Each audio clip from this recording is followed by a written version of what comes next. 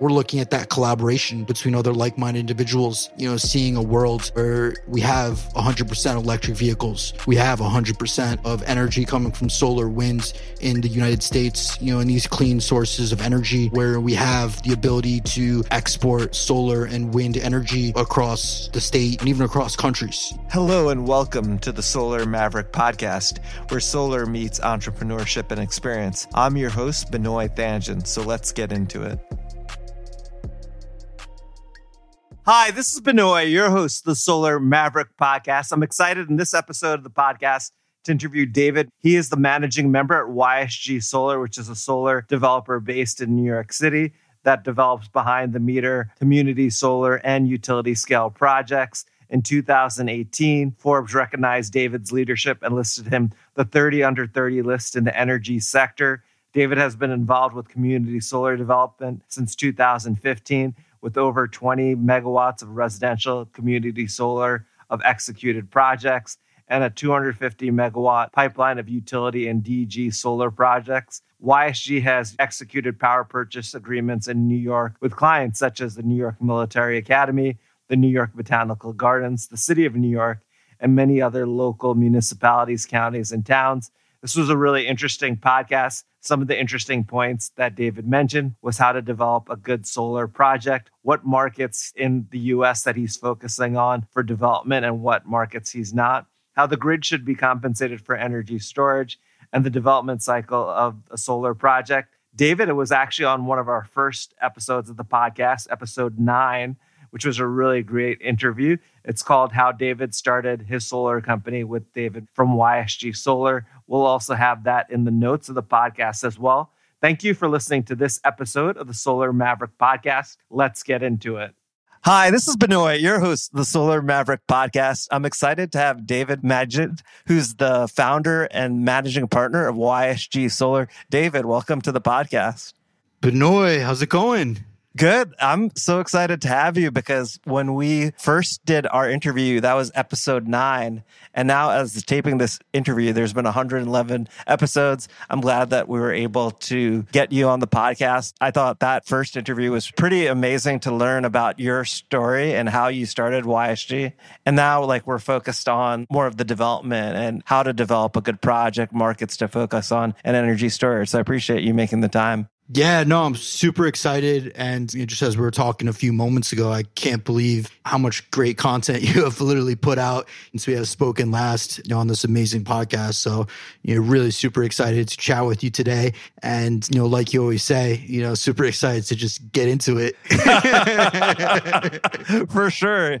That's how we start the podcast. I'm excited that Dave said it instead of me, which is great. And if you haven't listened to it, you definitely should check out episode 9 of the Solar Maverick podcast with David. You really learn how he got interested in solar and how he started his company and even the many pivots that you had, specifically with energy efficiency, how when you were actually in college, that's where you learned about solar. You were helping another company start their solar group. Yeah.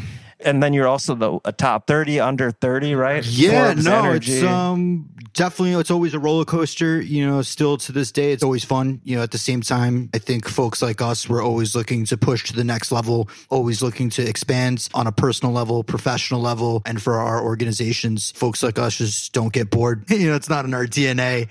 And so with that, always comes that persistence and those ups and downs. So, definitely always enjoy that. It would be interesting if you could talk about persistence, because I notice just from working with you for a very long time, you're always trying to learn about everything and anything, and you're involved in so many different things, even within your own company. Can you talk about how you have that persistence or, just to learn and to be, on top of your game? And no, it's actually so funny that you brought that up. I would, if anybody were to ask me, what the absolute most important traits were, I actually would put persistence on, seriously, no joke, my top 5 traits, that are absolutely crucial to any type of success. At the same time, obviously it's easy to talk about persistence, but persistence in my eyes, the way I look at it is working for something for such a constant duration of time and be able to not be distraught, from that sense of failure and just kind of understanding that that's just the nature of the beast. Failure is going to come and, be able to accept that,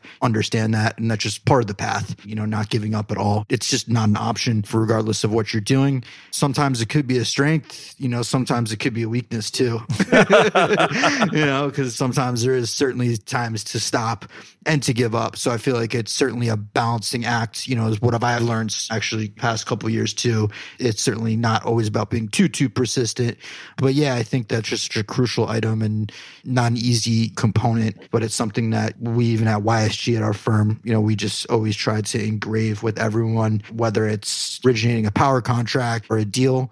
The deal starts, when the other individual says no. That's actually when the negotiations start, when you're able to understand the negotiation points and where lines are drawn and where they're not. That was really interesting. Yeah, I appreciate you explaining that because that's key. Like persistence is obviously a strong quality to have and to be successful in what you've seen, but sometimes persistence can be negative and failure is a part of life, and moving from failure to failure and continuing to have a positive outlook and move forward is huge. And that's great. That's always the struggle, right? Is once you start to be in a situation and you're constantly dealing with those failures, nonstop, trickling, especially after kind of pushing forward in our business and many other businesses too. You have such long life cycles going into project development. You could be working on, originating a solar project, executing power contracts, investing all of this money, time and energy and resources into a project just to find out that something changes, policies change, something shifts,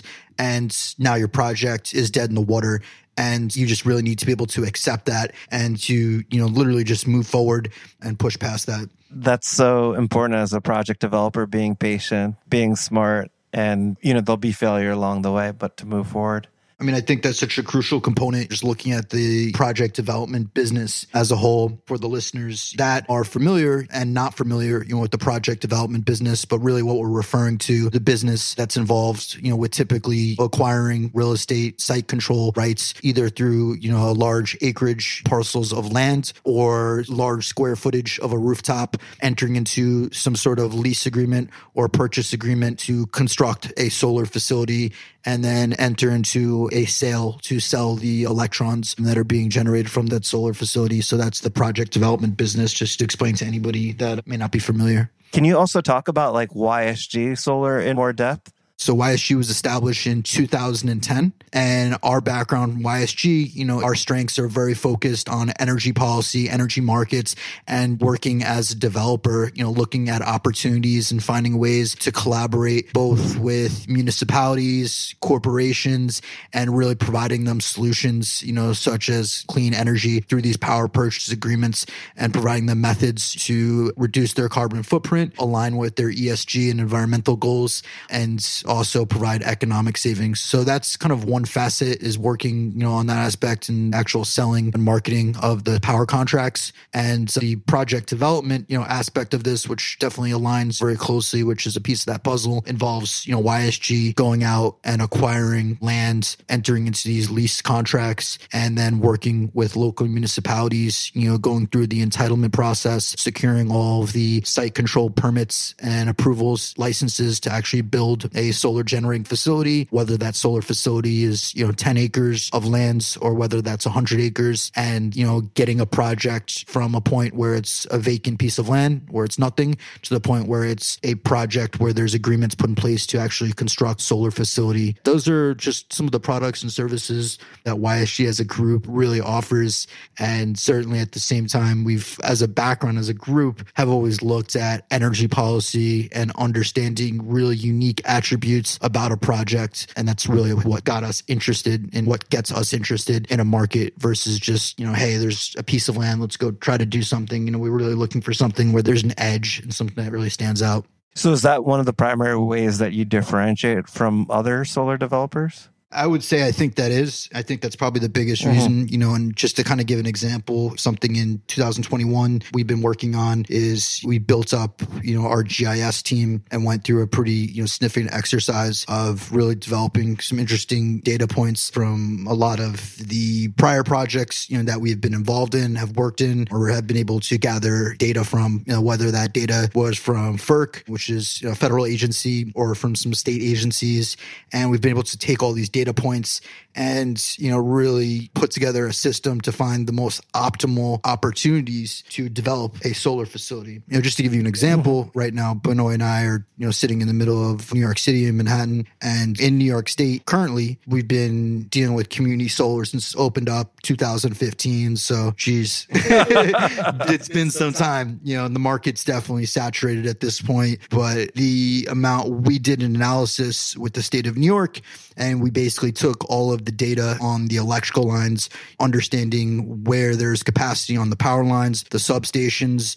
We also took all of the zoning laws. So we took that data. So we understood, hey, these parcels, there's an entry point on the electrical grid. Then what we did was we went and looked at, all right, what's the zoning? Do they have an established zoning law? Is there a moratorium where basically there's a ban, for lack of better words? So then we filtered it further. We read through the laws, tried to standardize all those laws just kind of in a table and identify which property had proper zoning laws.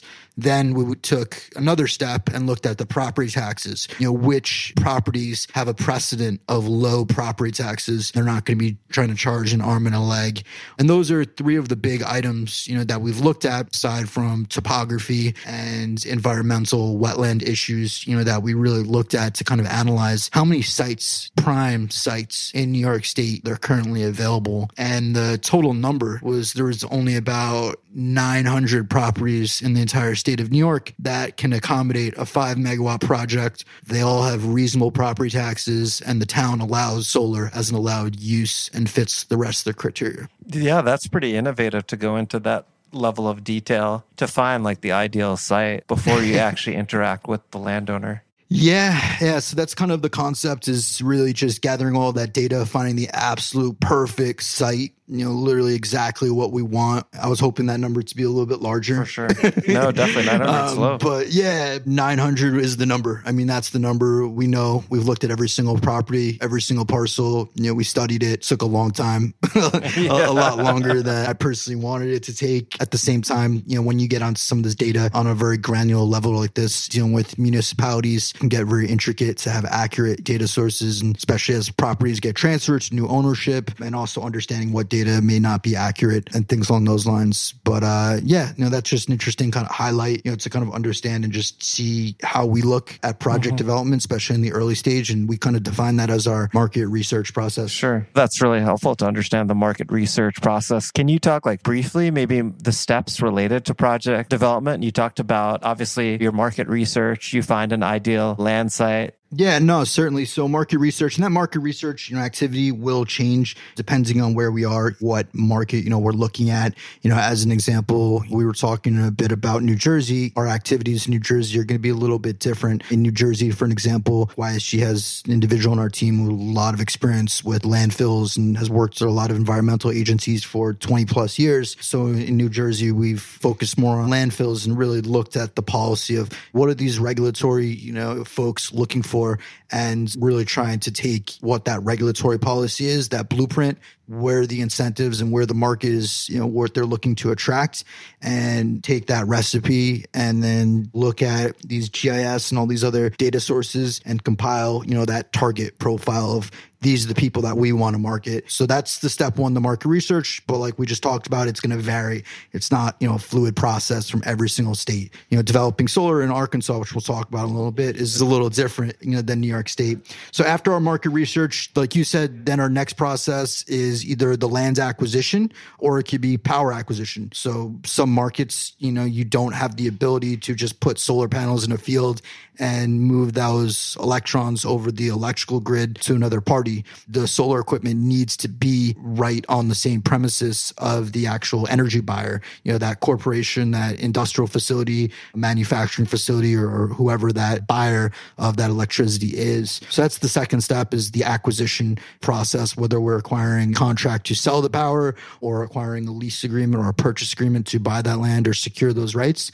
once after we go through that process, and we constantly do this, it's just another refining process of looking back at all the economics, all the assumptions of the project and what type of assumptions, we can assume, and making sure that as a business, this project is going to make sense for us to market. So that process is kind of slowly going through there. And then we also have, various different checkpoints where we're constantly just all huddling up as a team and as a committee and looking at that project to make sure, we understand all of those risks associated with that project, and we know how we can mitigate and manage all of those risks associated, with the development of the project, because, project development can be a very, pricey endeavor, and it's very easy to lose money. So yeah, I would kind of define that as that second stage right there. You'll do the environmental and geotechnical. Yeah. There'll also be town permitting. That's like the next step too. So after we've gone through our, what we call our project acceptance, we brought this project, we do our initial screening, and we determine as a committee that this project is good. We're going to invest money into this project. Then what we would do next is actually start the development process. Development process is the fun stuff. That's the process where you're able to engage with consultants. You're able to identify parties who you want to work with, to, like you alluded to, whether it's doing these geotechnical analysis, which is studying the soil to understand, how the foundation of these solar systems are going to be built, to building out layouts, how the equipment's going to get done, to working with the electric companies to understand how this system is going to get connected to the grid, what the costs are going to be, understanding a list of all the permits that are involved with the project, everything from an access driveway permit to a special use permit from the local municipality. So understanding all of those items that are involved there are a very interesting process. That process, the development cycle, usually takes anywhere from 6 to 9 months, depending on the size, of the project and the intricacies involved with it. That's really helpful to understand that. And I think one of the things that you mentioned, a lot of developers lose a lot of money pretty quickly about how risky it is. And, that you're doing all this sort of due diligence to determine, or business case, right, to determine whether it makes sense, because this is obviously at-risk capital that you could lose all of it very shortly. Yeah. I mean, that's the big item that you and I always speak about this. When you look at development capital, development capital is a very tricky item. In my opinion, development capital is that part of the capital stack that is really, nobody has really solved that to a T. When you look at the funds that are used to actually finance or pay for all of these development costs, typically a developer like YSG, other groups like us will go through the exercise of, utilizing our own balance sheet to pay for these expenditures, or go through the exercise of entering into some sort of joint, venture or some sort of partnership with other parties to mitigate that risk and spread it along to co-develop.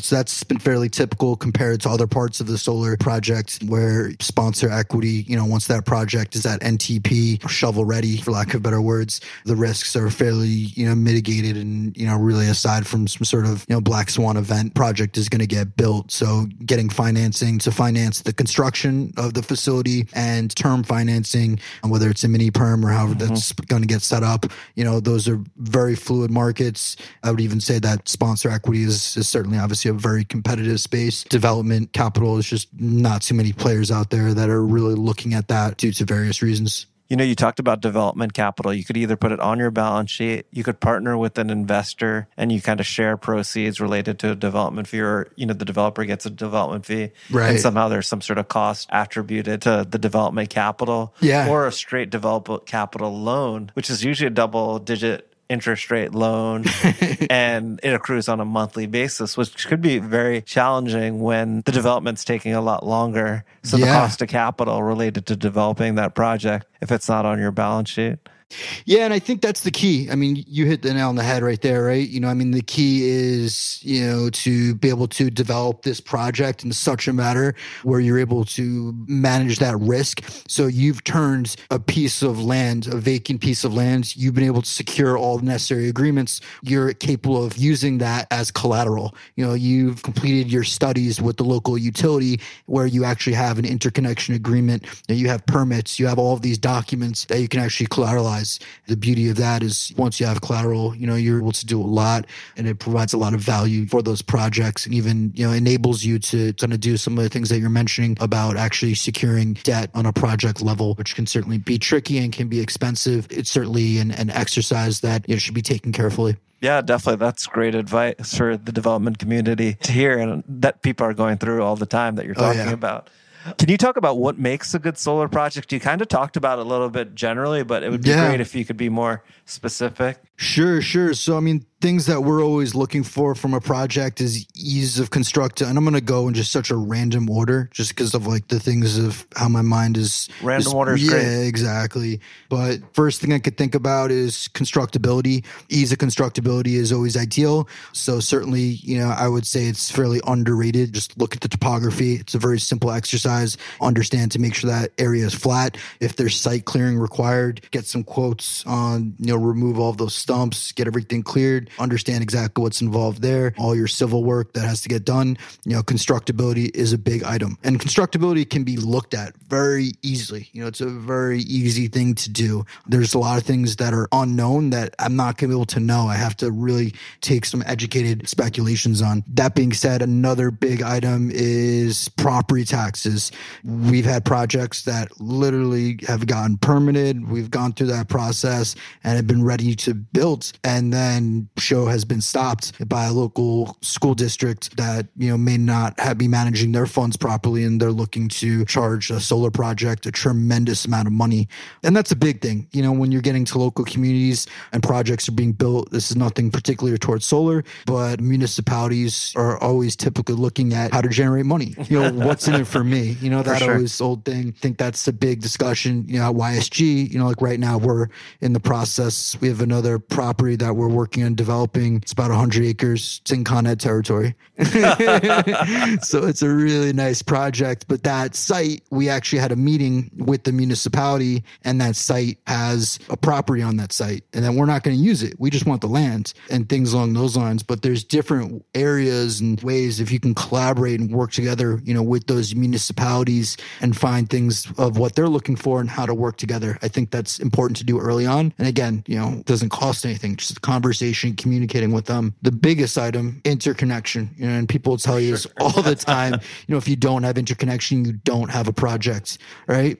So interconnection, on that cycle is really going through the exercise of understanding how close your project is to the electrical feeder, whether it's a distributed generation project, you'd be connecting to a 3-phase power line. Typically, if it's in excess of 1 megawatt, you want to connect to a 12 kV power line between 12 and 32 kV. And if it's a larger facility, you're going to want to look closer towards that 32 kV up. And really that benchmark, for the power lines is about 69 kV, pretty much what we call sub-transmission. Anything above that is a transmission, project, which I would consider utility scale. So how close are you to that wire? How close are you to the substation? Rule of thumb has always been 2 miles, but ideally you start the substation, work your way out. That's always key. Make sure there's no environmental issues, endangered species, things along those lines, archaeological items on the site. Again, all items you could screen, pretty quickly. Take a look at your site, make sure you have a clean title. There's no delinquencies that are going to prevent you from securing your title insurance.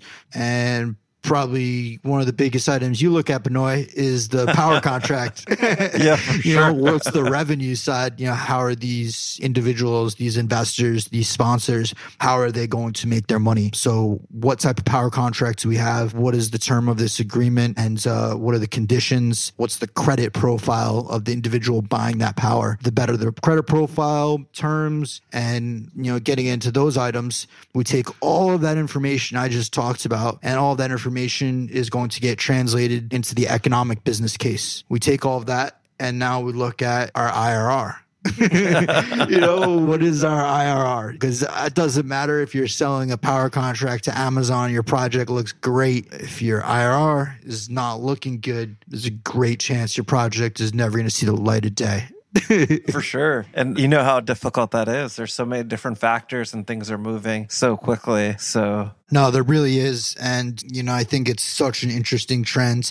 And, at the same time, right now with the conditions, financial markets, and the fact that there's so much money that is out there looking to be deployed, the fact that solar is such a proven technology at this point, and the profile looks more and more like some sort of fixed income asset than anything else, or has been treated like that. There's the returns certainly, have decreased in the last few years, which has caused a lot of new players to enter the market looking at purchasing projects. Yeah, for sure. There's so many great points that you made. And really, that's a great summary of what makes a good project and financeability of the project and how that's important, how much capital is coming into the industry. People are getting comfortable, and it's more like an annuity type of investment where the IRR. No, and I think kind of just close the loop on that discussion point, really the beautiful item too is if you look at the actual points of development capital and you compare this development capital to other profiles, when you look at the returns, you're seeing returns of, very similar to growth capital, venture capital. When you look at growth capital returns, these double-digit returns and, amazing multiples on your capital that you're receiving from developing in projects, and then you have a risk profile of an infrastructure asset. It's just a beautiful item, and it's amazing to see from a finance perspective to be able to see a product. It could have that feel of a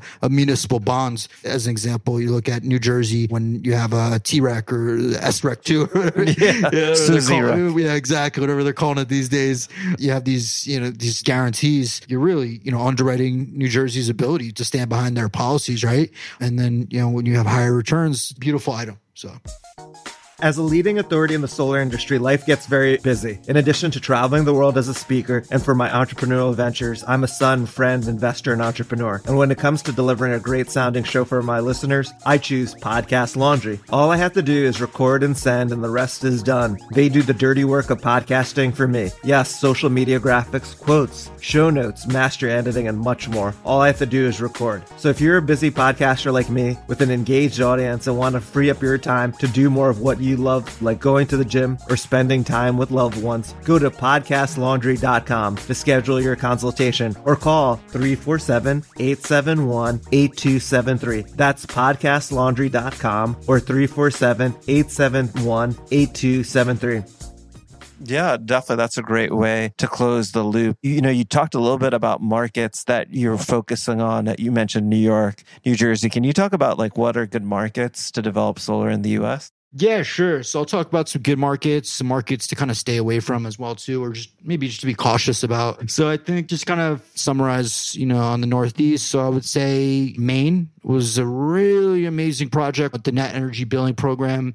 Got a lot of attraction, really amazing tariffs, 16, 17 plus cents per kilowatt hour that projects were receiving, on the distributed generation scale.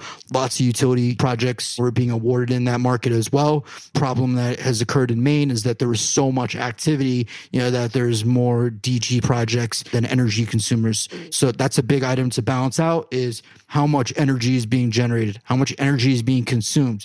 If there's not enough people to buy the power, what do? That's a very real issue that encountered up in Maine. And the other issue that always piggybacks that is the electrical infrastructure. The electrical infrastructure in Maine could not accommodate, any of these projects. So you actually could not even connect to the electrical grid in CMP territory because of everything that had occurred there. That was just another natural item that piggybacked what occurred in Maine to the point that the utility had ended up going back and adjusting some of the rates for interconnection agreements, which, nobody likes to get. For sure. No, that's a nightmare.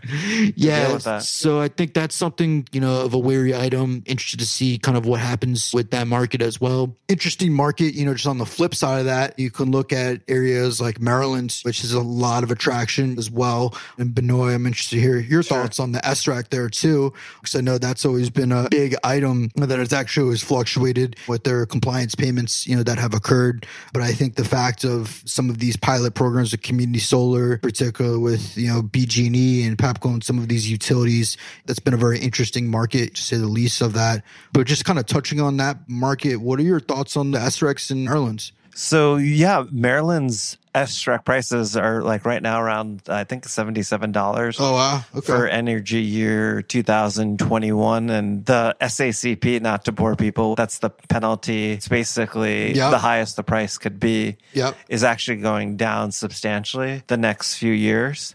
But what Maryland's did was like increase the compliance obligation. Okay. So that there's a lot more demand for it. So then that the SRECs will trade near the SACP, meaning a small discount. Smaller spread, yeah. But yeah, like Maryland's a great market with the community solar pilot, as you mentioned. Yes. You know, the SREC prices are a little bit higher. Sure. I feel like they've crept up. They've crept up for sure. Have. I mean, there were at a certain time, it was only like $20 to $30. So that's what I was $77 is actually pretty high for Maryland. And then, you know, you have high residential retail rates. That's right. And the cost, hopefully, of construction would be lower than other states. And so I think Maryland is definitely a market to keep our eyes on. You know, interesting market. The pilot program. Exactly. You have markets like Illinois that also just got a nice little refresher. Illinois gave everyone a little bad taste just because the lottery setup of that.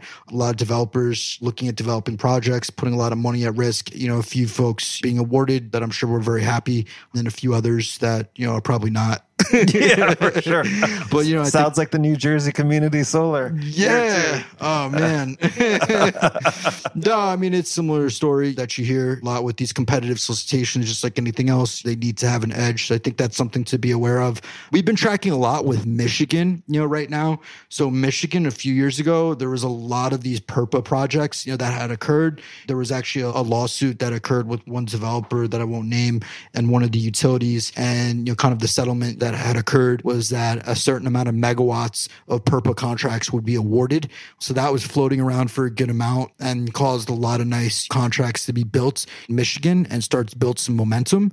That being said, Michigan is definitely looking at community solar programs right now, you know, electrical vehicles, energy storage. So Michigan is definitely a market to watch. You know, Minnesota, I feel like, is a fairly fluid market, you know, although these projects, especially on the DG side, are only about 1 megawatt in capacity. But I think it's the predictability of that is fairly nice. Arkansas, which is an interesting market, you know, so I think Arkansas actually we love, and dealing with Entergy Arkansas, they have an interesting program for essentially aggregated net metering, which is remote net metering. And so their aggregated net metering program allows capacity up to 20 megawatts in capacity, which is actually huge. You know, I don't know any other state that has a net metering policy up to 20 megawatts. I think it's kind of crazy. I think it's great. You know, I think the one item that needs to get solved in that market is the fact that when you have a program where it's remote net metering, the load and the generation need to match. So for me to do a 20 megawatt project, I need to have a buyer who uses 20 megawatts. We have Walmart who has a headquarters there and was very vocal in actually getting this amazing policy enacted in 2019 in Arkansas. You know, they're very vocal in getting this done.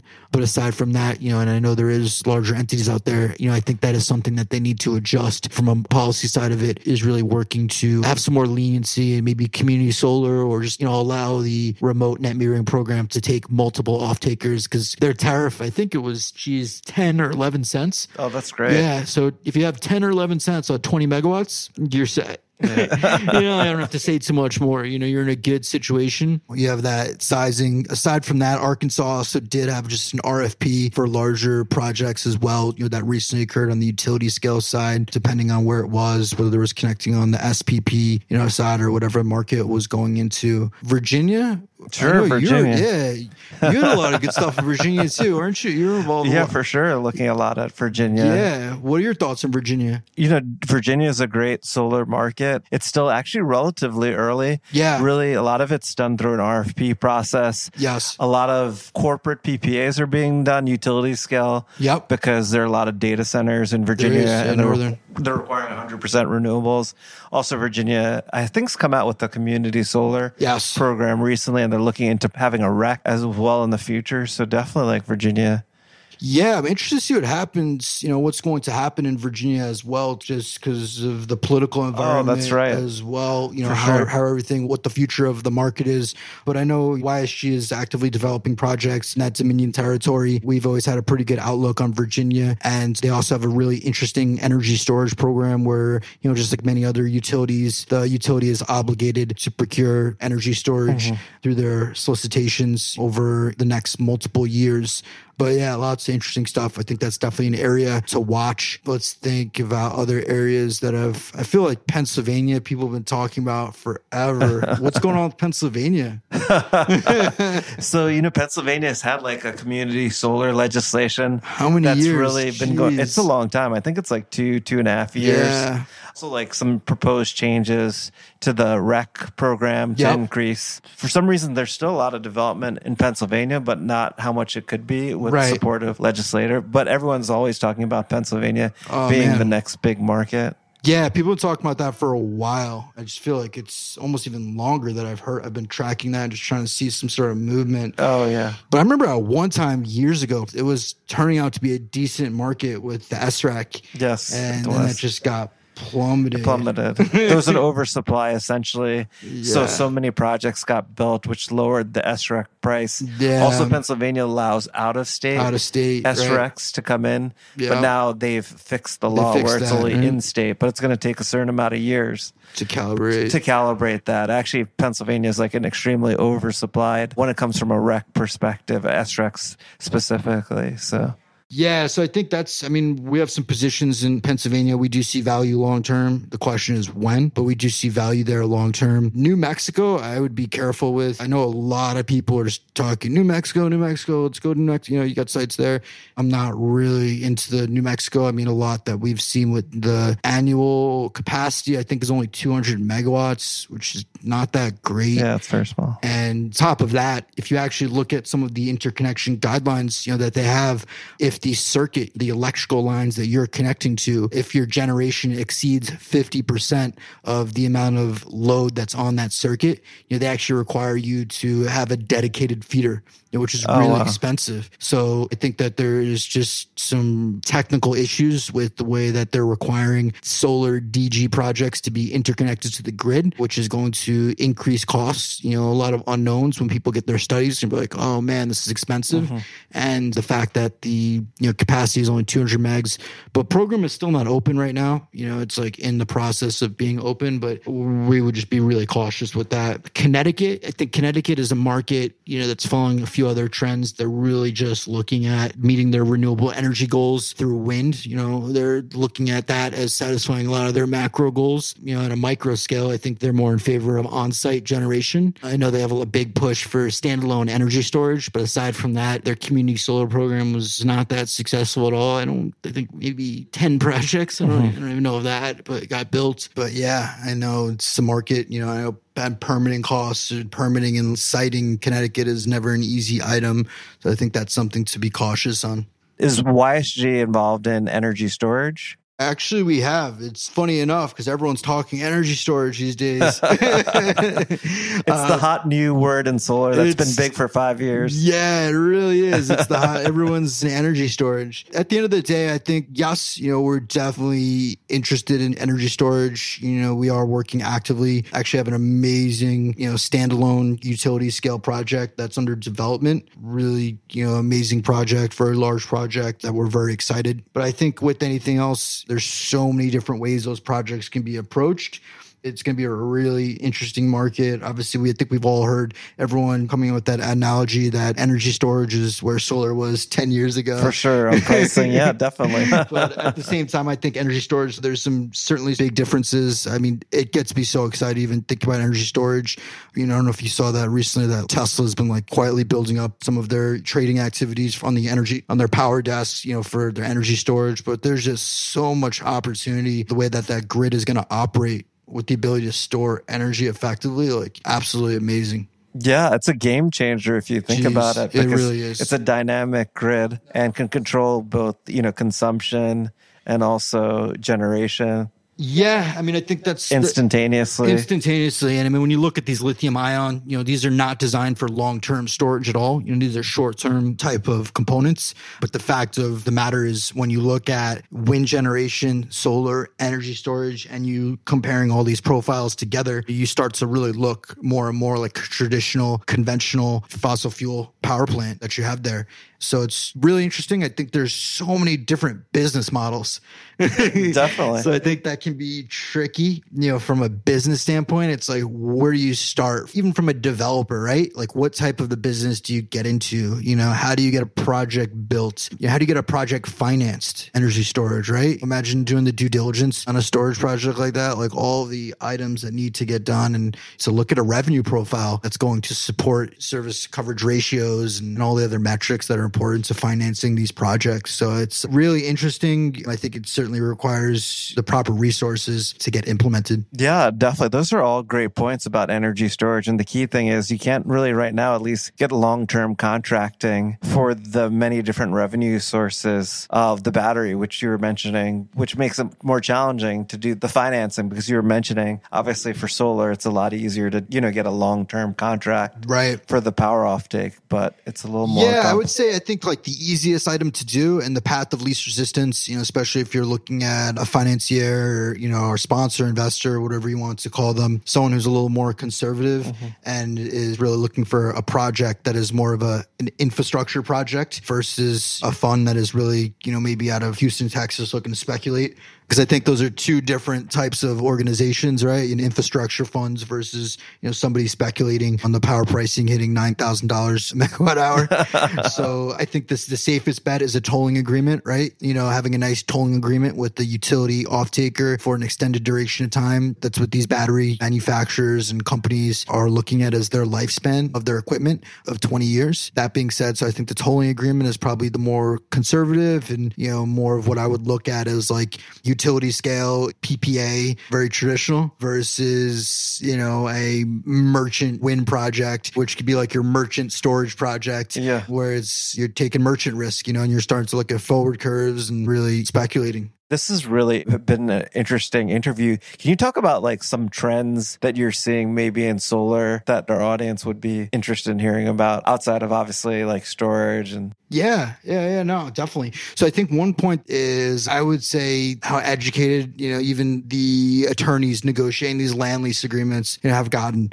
When I hear our acquisition team saying the attorney wants to know what the wattage of our panels are because they know that industry is moving towards 800 watt panels, and they're talking about pricing out a deal on a per megawatt basis versus a per acre basis because they want to make sure their client has all their information to make the right decision, and their client is a farmer in the middle of Illinois. Sure. So when we hear like conversations like that coming from traditional lawyers and the vast experience that they have of negotiating these agreements on behalf of their clients, it's a beautiful thing, right? It's showing the maturity of the market and the fact that these attorneys they know what they're doing, and it's not just they're able to advise their clients. And there is that trend, that is a very accurate statement. We are seeing these modules, the wattage of them really go through the roof. Past couple years ago, you start to see a trend towards the bifacial, which got very popular. Other item that has been going on past couple years already, has been the single axis trackers. I'm actually interested to see if the dual axis trackers will come on next. I think that would be, an interesting kind of play onto that.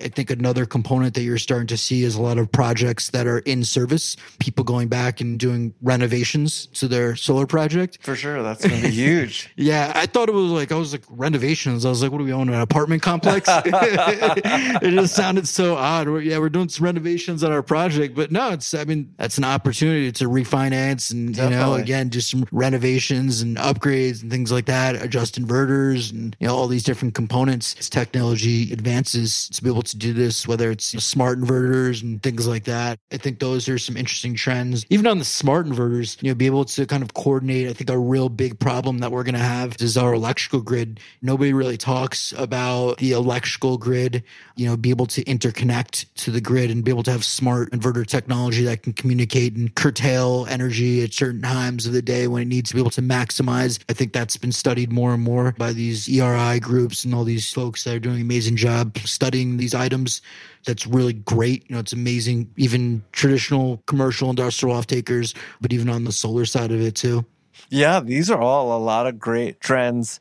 What we did in the episode 9 of the podcast was talked about like a book recommendation. And I thought it was a really great book. It was actually from Rocky Aoki. It was a really great book. Are there any book suggestions that you have now? I know you read a lot. Yeah, no, I definitely appreciate that. And it's actually one funny item. I will really encourage everyone also to jump onto Audible or even just YouTube some books, because that's the other item too. Obviously there's such a pleasure in opening up a book and chilling out in a hammock or whatever it is and literally reading really interesting story, but also definitely encourage anybody who's not utilizing Audible as well. It's another great way that you can kind of rummage through and listen to some amazing content while you're going through your daily commute or in your vehicle traveling.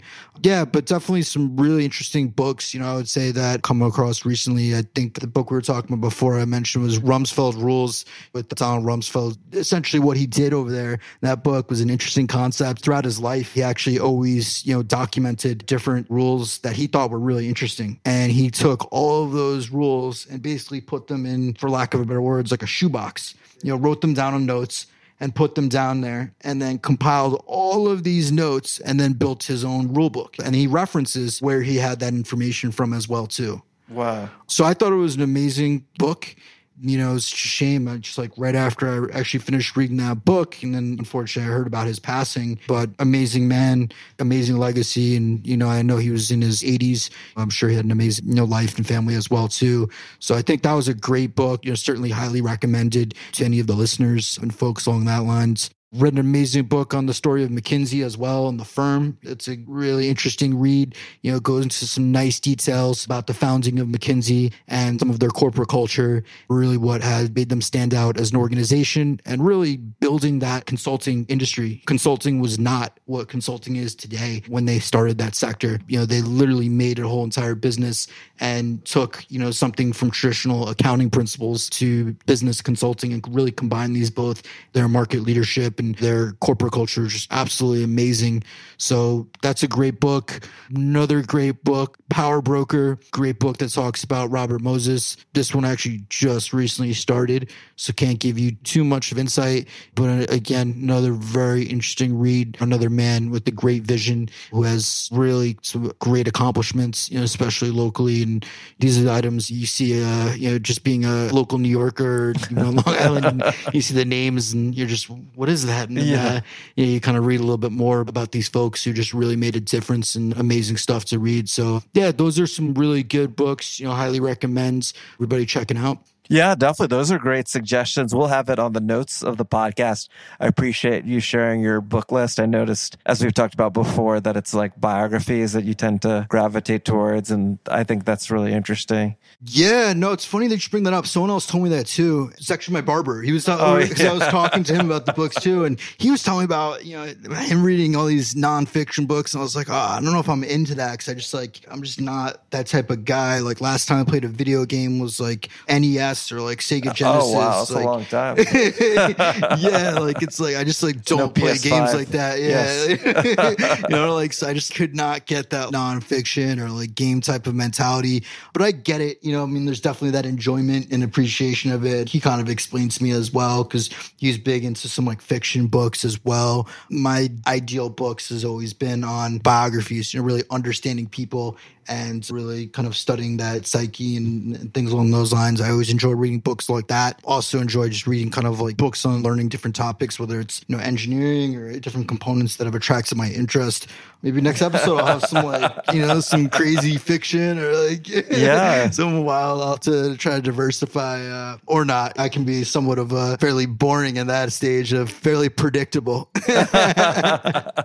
Well, they're all great book suggestions. I can't wait to read it. No, please do. I hope you do get a chance to check them out and definitely hope, some folks as well. Yeah, definitely. That's great advice. This has been an amazing interview on the Solar Maverick podcast. I appreciate your time, David. If people wanted to learn more about you and YSG, what's the best way for them to do that? Benoit, it's literally always a pleasure catching up. Yeah, definitely. You know, I actually, always use your tagline. Let's get into it.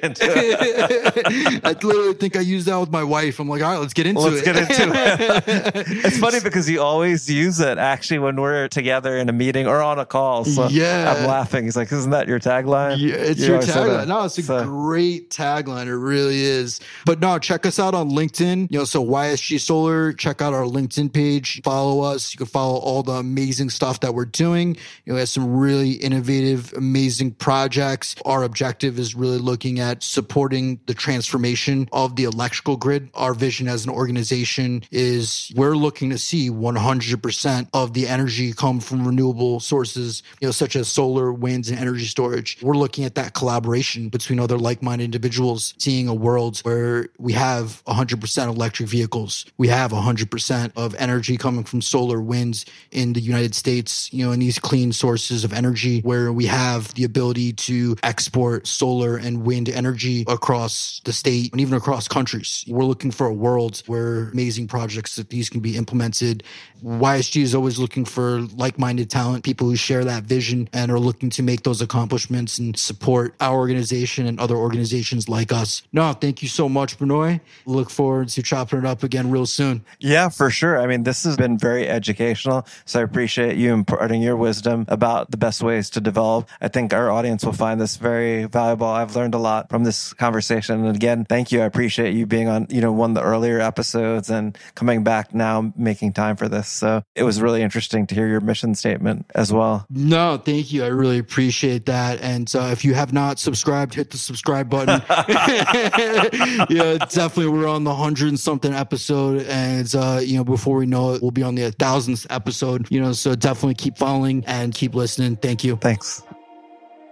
Thanks for listening to the Solar Maverick Podcast. The Solar Maverick Podcast is brought to you by Renew Energy. We're a solar development and consulting firm. If you believe that this podcast is adding value to you, please give us a 5-star review and share with those that you think could benefit from this information. Please email all questions, suggestions, and feedback to info@renewenergy.com. That's info@reneuenergy.com. The Solar Maverick Podcast is produced by Podcast Laundry and executive produced by Benoit Thanjan and Kevin Y. Brown.